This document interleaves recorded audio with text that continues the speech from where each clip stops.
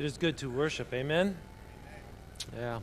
It's been quite a holiday season, like I said, from Christmas to New Year's to all the football games, the bowl games, and more. We've had birthdays in our house before Christmas, after Christmas.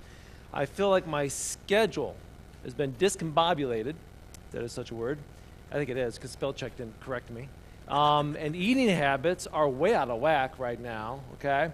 So I hope and pray that during all this time, you've had time as a family, hopefully enjoying it. If not with your family, with some friends, some time off from work maybe, but most of all, focusing on the relationship with the Savior of this world, Jesus Christ. A lot of times we get caught up in so much stuff going on with the holidays, it's hard to do. And for all you Ohio State avid fans, okay, Roger, I'll have to admit, you're all right. I'll have to admit that I saw something that I liked. Okay, now this is coming from a boy growing up in Indiana. Okay, I saw something that I did like besides an SEC team going down again. Okay, praise God for that one. Okay, I enjoyed watching my family celebrate. They had a blast. They had a hoot. My father-in-law and mother-in-law spent the day with us. Enough said. Anyway, but I really liked the shirts they put on after the game. Did you see those shirts? One, not done. I love those shirts. And I'm not even an avid Ohio State fan, but I really love those shirts. I'm not a fashion guy. Most guys know that, okay? But I really like those shirts. Now, I'm going to tell you why, because as I looked at those shirts, they meant something more than just, hey, we won our bowl game, and now we're in the national championship. Hey, our season's not done yet. We have one more. We won tonight. We won the big game, but we still have one more to go, okay? It's beyond all that. I actually got a spiritual picture out of it, and that happens to me. I'm the kind of guy, I'm watching movies, and it's like, oh, that's a great, Spider-Man, with great power comes great responsibility. And it's like, oh, well, same thing, with God's Holy Spirit, His power, we've got an incredible responsibility. I sit there and I watch movies, and that happens. It's like, oh, why can't I just enjoy the movie? But I saw the shirt, and I said, one, not done. And I thought about that, and it said, you know what? That's like this sermon series that we're in, like what I preached about last week, what I'm talking about the rest of this month. And what I mean by that is Jesus Christ came to this earth. God in the flesh, our Savior, came to redeem us, to purchase the price that we could not pay. Freedom through the cross. He resurrected from the dead. He brings great glory. He brings victory.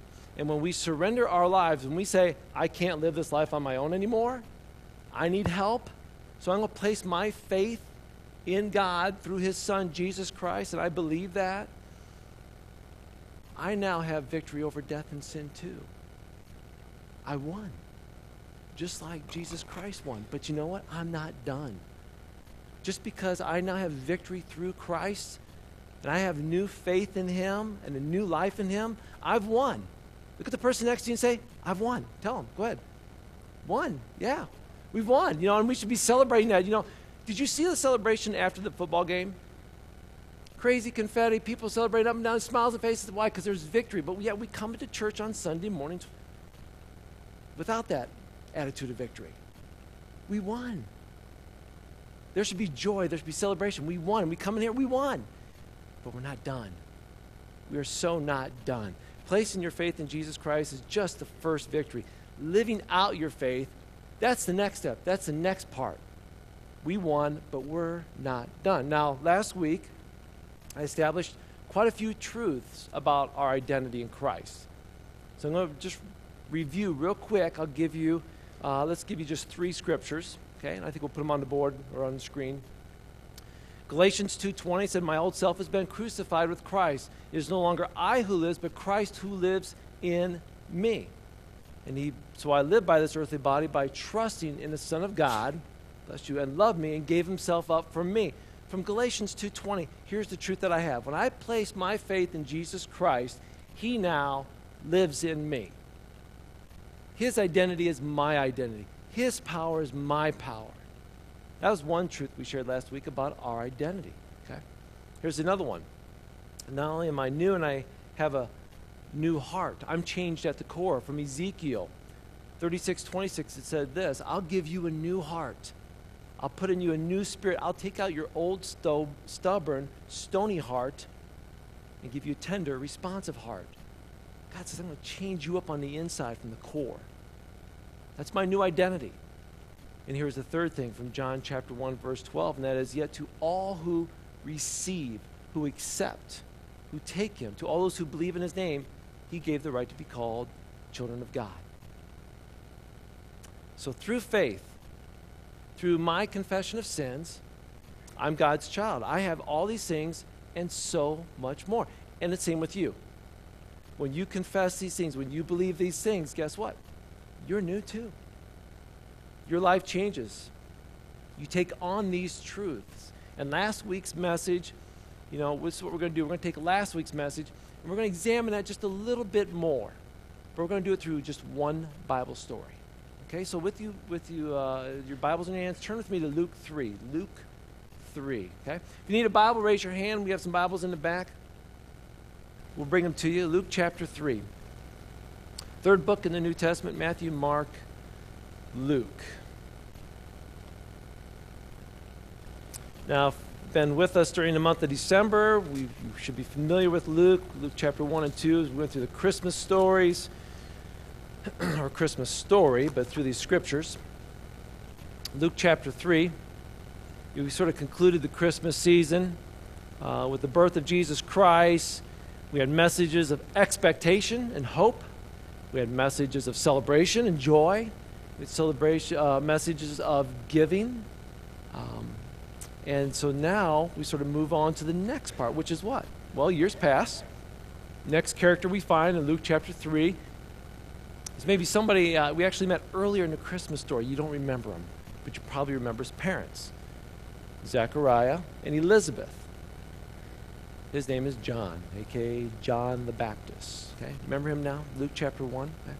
Now some may ask, okay, so the words of John the Baptist, we're going to focus on John the Baptist. So if you're like me, you sort of like the really good, juicy stuff, right? Like, give me some stories of Jesus. Give me those really cool miracles. Give me those awesome stories that are just powerful. But John the Baptist, what does he have to offer? Is he worth listening to? Is he somebody we should pay attention to? Well, obviously, because he's in the Bible, right? Sometimes we fast forward through certain parts and we say, take me to Jesus. Take me to the writings of Paul.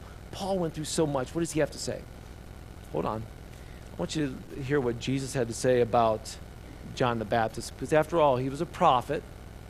When we think of prophets, we think of maybe Elijah and Elisha and the incredible miracles they did, or maybe Isaiah. But what about John the Baptist? This is what Jesus said, Matthew 11:11. Jesus says this, I tell you the truth, of all who have ever lived, let's think about this for a moment. Of all who've ever lived, who would that include? Let me hear you say everyone. Okay. None is greater than John the Baptist. So, imagine you're hanging out with Jesus and says, hey, of all the people that have ever lived, from now past, of all the people that have ever lived, no one's greater than John the Baptist. You did go on to finish saying this, yet even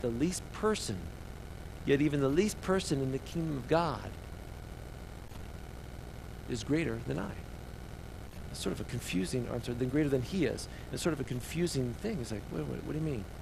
Oh, John the Baptist was awesome, but even the least person in the kingdom of heaven, not one is greater than he is. Okay, so he was really incredibly important, right? But yet God sort of evens out the playing field and said, but yet again, as children of God, he's not walking around pumping his chest saying, I'm better than all you. No, he's just like you and I. But Jesus considered him to be a great person. So what did John the Baptist have to say? Let's start in Luke chapter 3, verse 1. I think it's important that we figure this out, okay? It was now the 15th year, the reign of Tiberius, the Roman emperor. Pontius Pilate was governor over Judea. Herod Antipas was ruler over Galilee. His brother Philip was ruler over Iturea and Trachonitis, and Lysanias was ruler over Abilene. Annas and Caiaphas were the high priests. At this time, a message from God came from the son of Zechariah, who was living in the wilderness. Now, pause for a moment. Again, a lot of times we just flash right over that because, ooh, look, bunch of words and names that we're all going to mispronounce. We're not going to say it correctly the way they were pronounced back in biblical times. So let's just pass over them, right? Okay? But hold on a second. It's important that we do read that. Okay? Take notice of the multiple leaders listed in the author by Luke. Now remember, Luke was a physician, intelligent man, loves detail. He loves documentation. He loves to study. He wants to discover new things, okay? So he records the names of each of these leaders, which is awesome because that allows us to go back in other history books, cross-reference locations, names, dates, and discover this is all accurate. This is all true. A lot of times people say, well, I don't know how accurate it is. It's very accurate. Matter of fact, thanks to Luke and other authors of the Bible, they did this. They put locations and dates and names so that we could cross-reference and discover, wow, pinpoint right on. Okay. So Luke also, though, does this. He reveals a powerhouse of leaders. Did you see all he listed? Tiberius, a Roman emperor, Pilate, Herod, Caiaphas, the high priest, all leaders of great position according to powers and titles. They're at the top. From Rome to what's going on right there and maybe Jerusalem, Judea, and all throughout that region. These are the top dogs, okay? They're all at the top. But guess who upstages them all in this story? John the Baptist, right? Great leaders, great leaders. But let me tell you about John the Baptist. No title, no palace, no deep pockets of financial wealth, no wardrobe, okay, let's remember this. He wore a robe made out of camel's hair, ate locusts, lived in the wilderness. Okay? So for all you like Wilderness Man or Man versus Wild with Bear Grylls, okay? John the Baptist had one on him, okay? So before those shows, there was John the Baptist. Tough man, lived in the wilderness, comes out of nowhere, prophet of God, with great things to say. Now we learn that greatness here, I love this, is not measured by power, by fame, by wealth or beauty. Greatness is not determined by championships and rings and popularity, like we do it today, right? If you win a Super Bowl championship, you win a bowl game, you are voted MVP, or you're the president or CEO of a business, then you have something to say because you're in a position of what? Greatness, right? That's the way we measure things today. And again, I love Luke lists all these great titles, all these great positions, all these positions of authority and power, but he said, let me tell you about John the Baptist. Eats locusts, wears camel hair robe, okay? A little out of style, okay? Lives in the wilderness. But no one's greater than he is. It's an incredible message. He's going to leave an incredible legacy. If you think about this, greatness is measured by faith. Not by what you have in your pocket, in your bank account, or who you're married to, or the rings you have, or the championships you won. Greatness is measured by faith. All those other things fade away. Ask anybody in this room who's ever been part of a championship, who's been part of something great. Remember growing up, especially all the adults, okay? Growing up, let me ask you, where are all your certificates and trophies at, okay? Your grand champion. I've got a couple grand champion 4-H trophies, and that kind of stuff. Let me tell you where my 4-H pig trophies are and my state championship stuff in football are at. They're in a box down in the basement. Pull them out every now and then. Oh, I remember one. That was awesome. Okay, back in there. Right? That was a great part of my life. Loved every minute of it, right? But is that how I'm measured? By those things? A man is measured by his faith. Greatness is measured by faith. Those are all great accomplishments, but those things fade away. Guess what? Your name and reputation never fade away.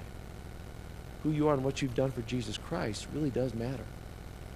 So what did this great man of God, this original wilderness prophet, share? What was his message? Let's continue to read. Verse 3.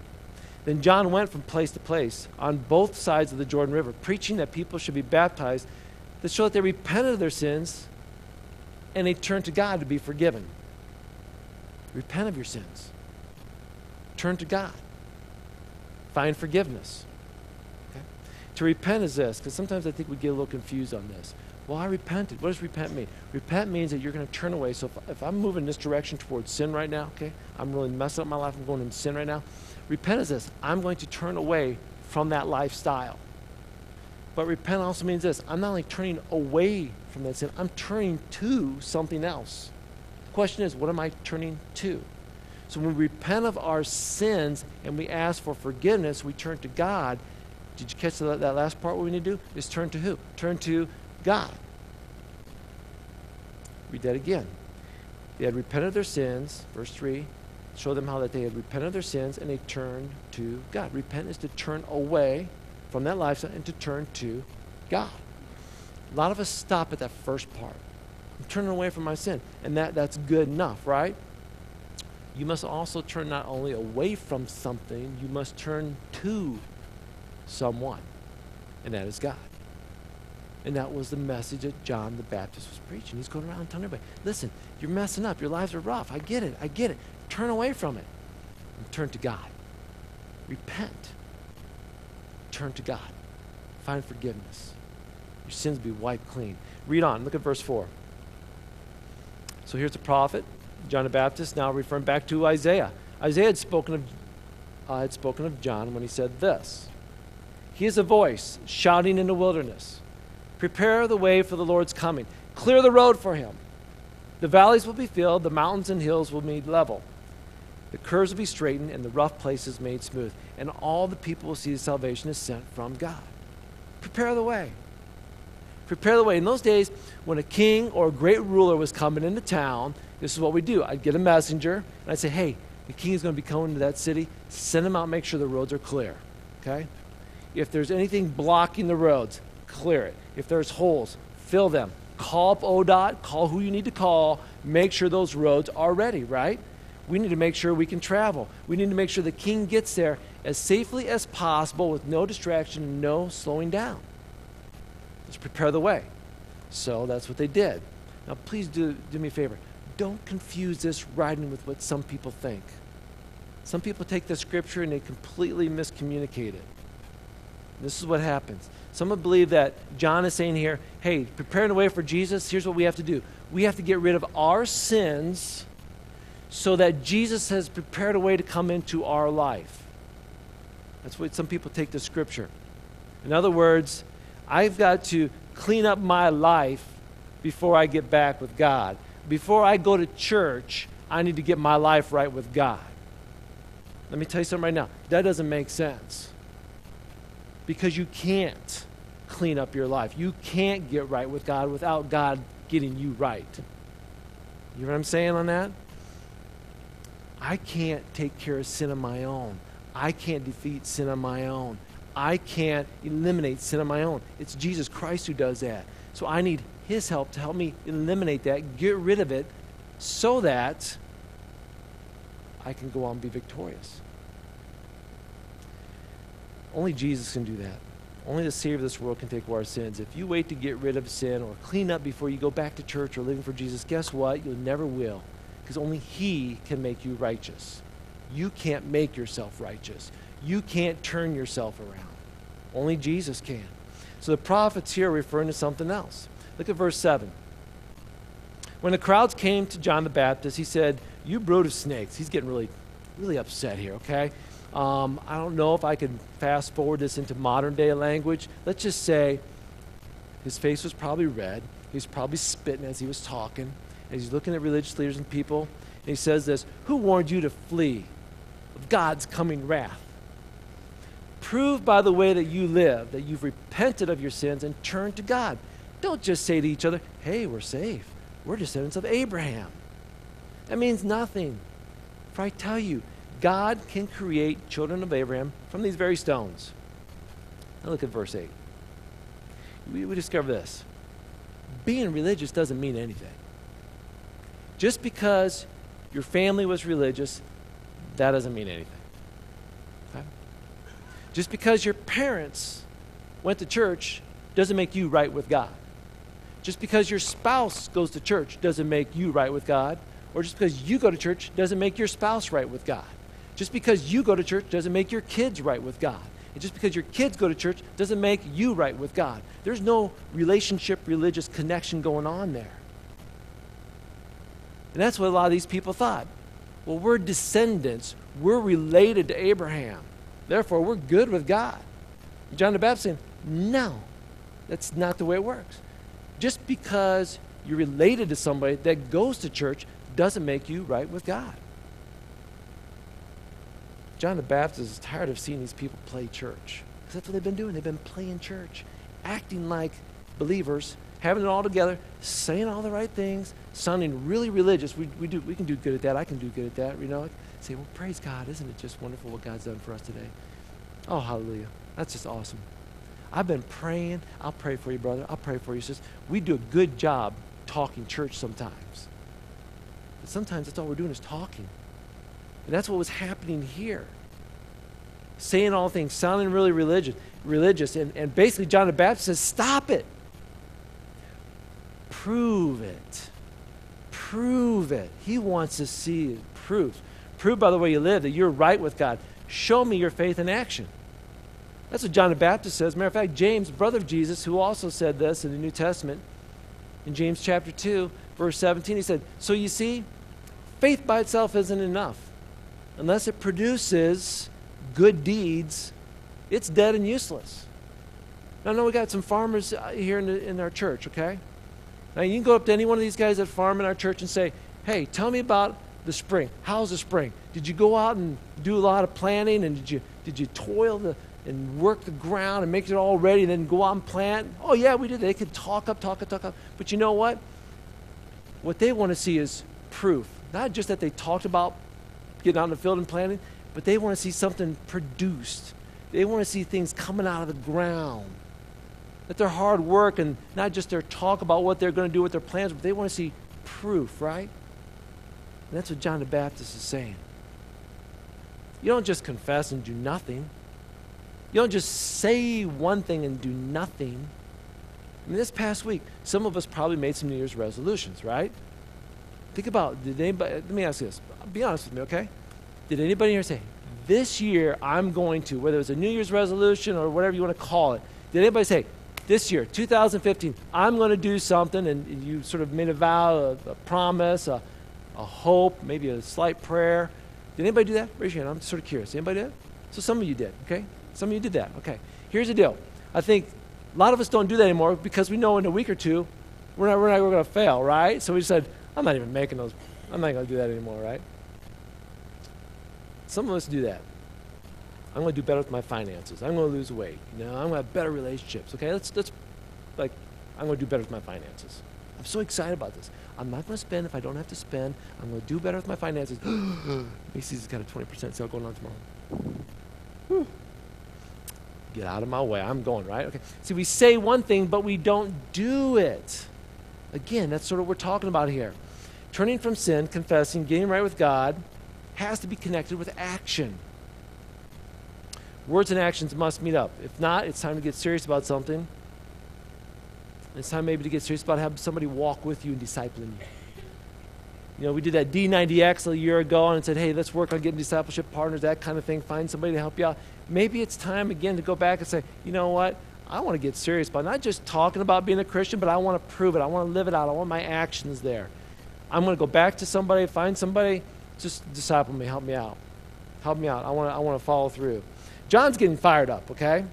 So he sort of tosses out this wake-up call in the next verse. Check it out, verse 9.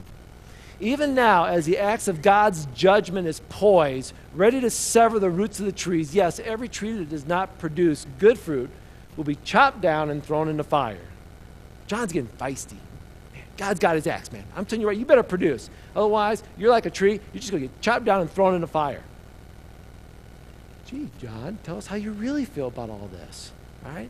He's getting, again, I wish we could have seen this live in action because it's so hard when you just read it off of the page of the Bible. It's like, I wonder what was going on. I wonder what his motive emotion was. What his facial expressions were. Was he throwing his hands around like this? Oh, chop you down, throw you in the fire. We don't know. Was he sweating? I don't know. But I believe he was getting fired up because that's a wake-up alarm right there. It should wake us up too. Judgment's coming. If you don't produce, you get the axe. You ever heard that before at work? If you don't produce, you're gone. You ever heard that before? I want to tell you something. Entitlement, let me hear you say entitlement. That's not in God's vocabulary, by the way.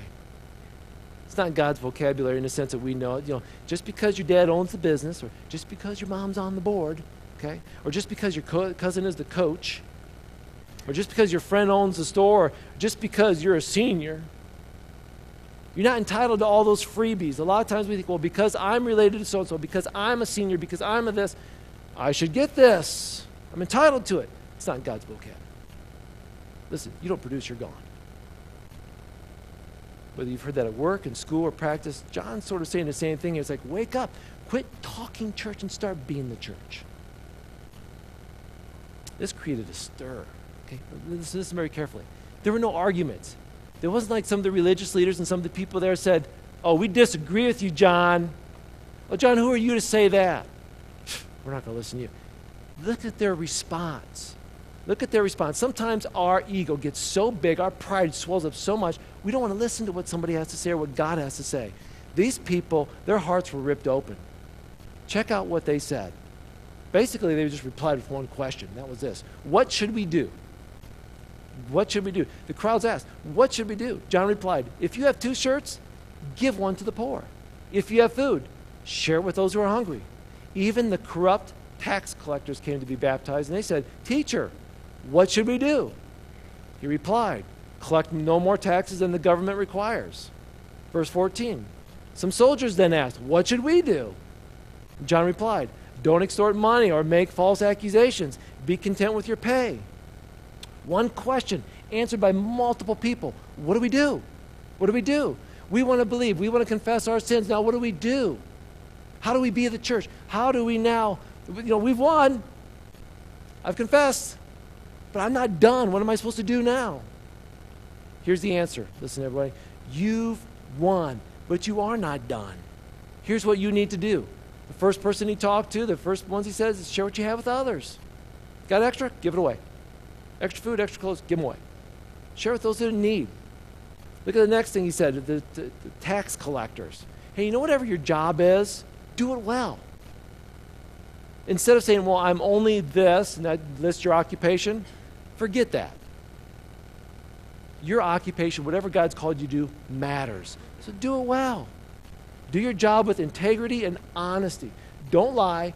Don't cheat. Your bosses, your employers, whoever it is, whoever you're providing a service for, see how you work, your integrity matters. He's talking to tax collectors. They're the ones that were cheating everybody. People hated them. Oh, then he looked at the soldiers. The soldiers, the people didn't like them either because they're occupying their territory. They didn't like them either. The soldiers were like, what are we supposed to do? Help us out. He said, be content with what you have.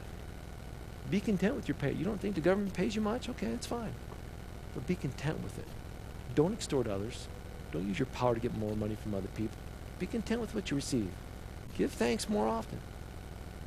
This was their chance to live out their new identity. They had won, but they were not done. And that's sort of what we see these people as a wake-up call. It wasn't about, hey, you know what? I just want to avoid punishment. I don't like that little tree, axe thing, fire. No, it wasn't about that. Because a lot of times we say, hey, I don't want to face the judgment of Jesus Christ, and I don't want to be thrown in hell. It's beyond that. You know what it is? It's mercy and grace. It's what he offers. To taste that. The mercy of Jesus Christ, the grace of our God, the approval of him. So let me ask you some questions. How about you? Okay? This is that point in the sermon where we sort of stop, sort of bring it back in, okay?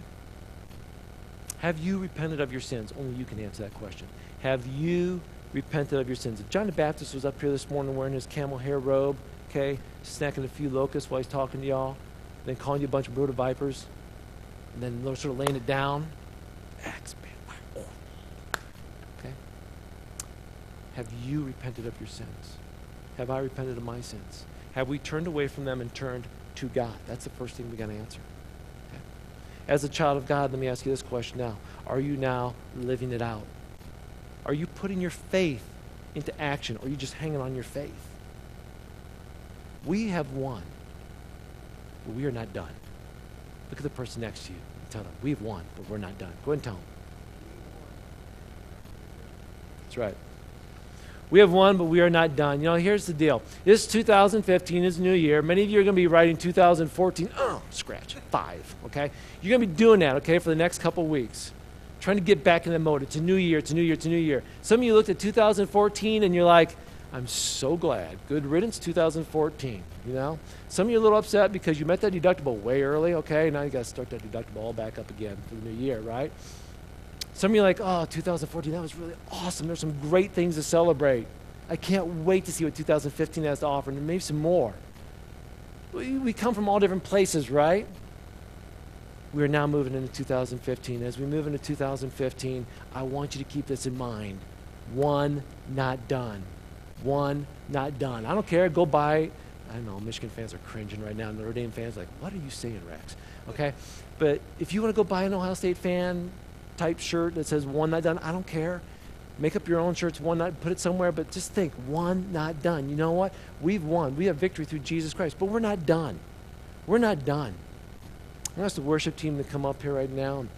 We're going to close out with another song of worship. As we talk, and I think we're singing Thrive, but I want us that attitude of, you know what? It's not just surviving, it's thriving. It's not just, well, we're done. No, we're not done. We've won, and we are so not done. As we move into 2015, let me just say this. Christian, do we have the scripture yet? Sorry, worship team, I called you up here. I'm just going to throw that scripture up real quick and then stay right here. There's some pieces of scripture I want to see, because the first one is James 1, 2-4. Whatever obstacles you're going to face this year, turn those into opportunities. Turn them into opportunities. Brothers and sisters, when troubles of any kind come your way, and they will, consider it for great joy. For you know that when your faith is tested, your endurance has a chance to grow. So let it grow. For when your endurance is fully developed, you'll be perfect and complete, needing nothing. Obstacles will come in 2015. Turn them into opportunities. Focus on the forward, not on the past. I know stuff happened last year and the years before. Let's focus forward now. Paul said this, Philippians 3, 13-14. Dear brothers and sisters, I've not achieved it yet, but I focus on one thing. Forgetting the past, looking forward to what lies ahead. I press on to the end of the race. Receive the heavenly prize for which God's called through Christ, who is calling us. So look at those obstacles as opportunities. Let's forget the past. Let's focus on the forward and seek God for wisdom as you do this.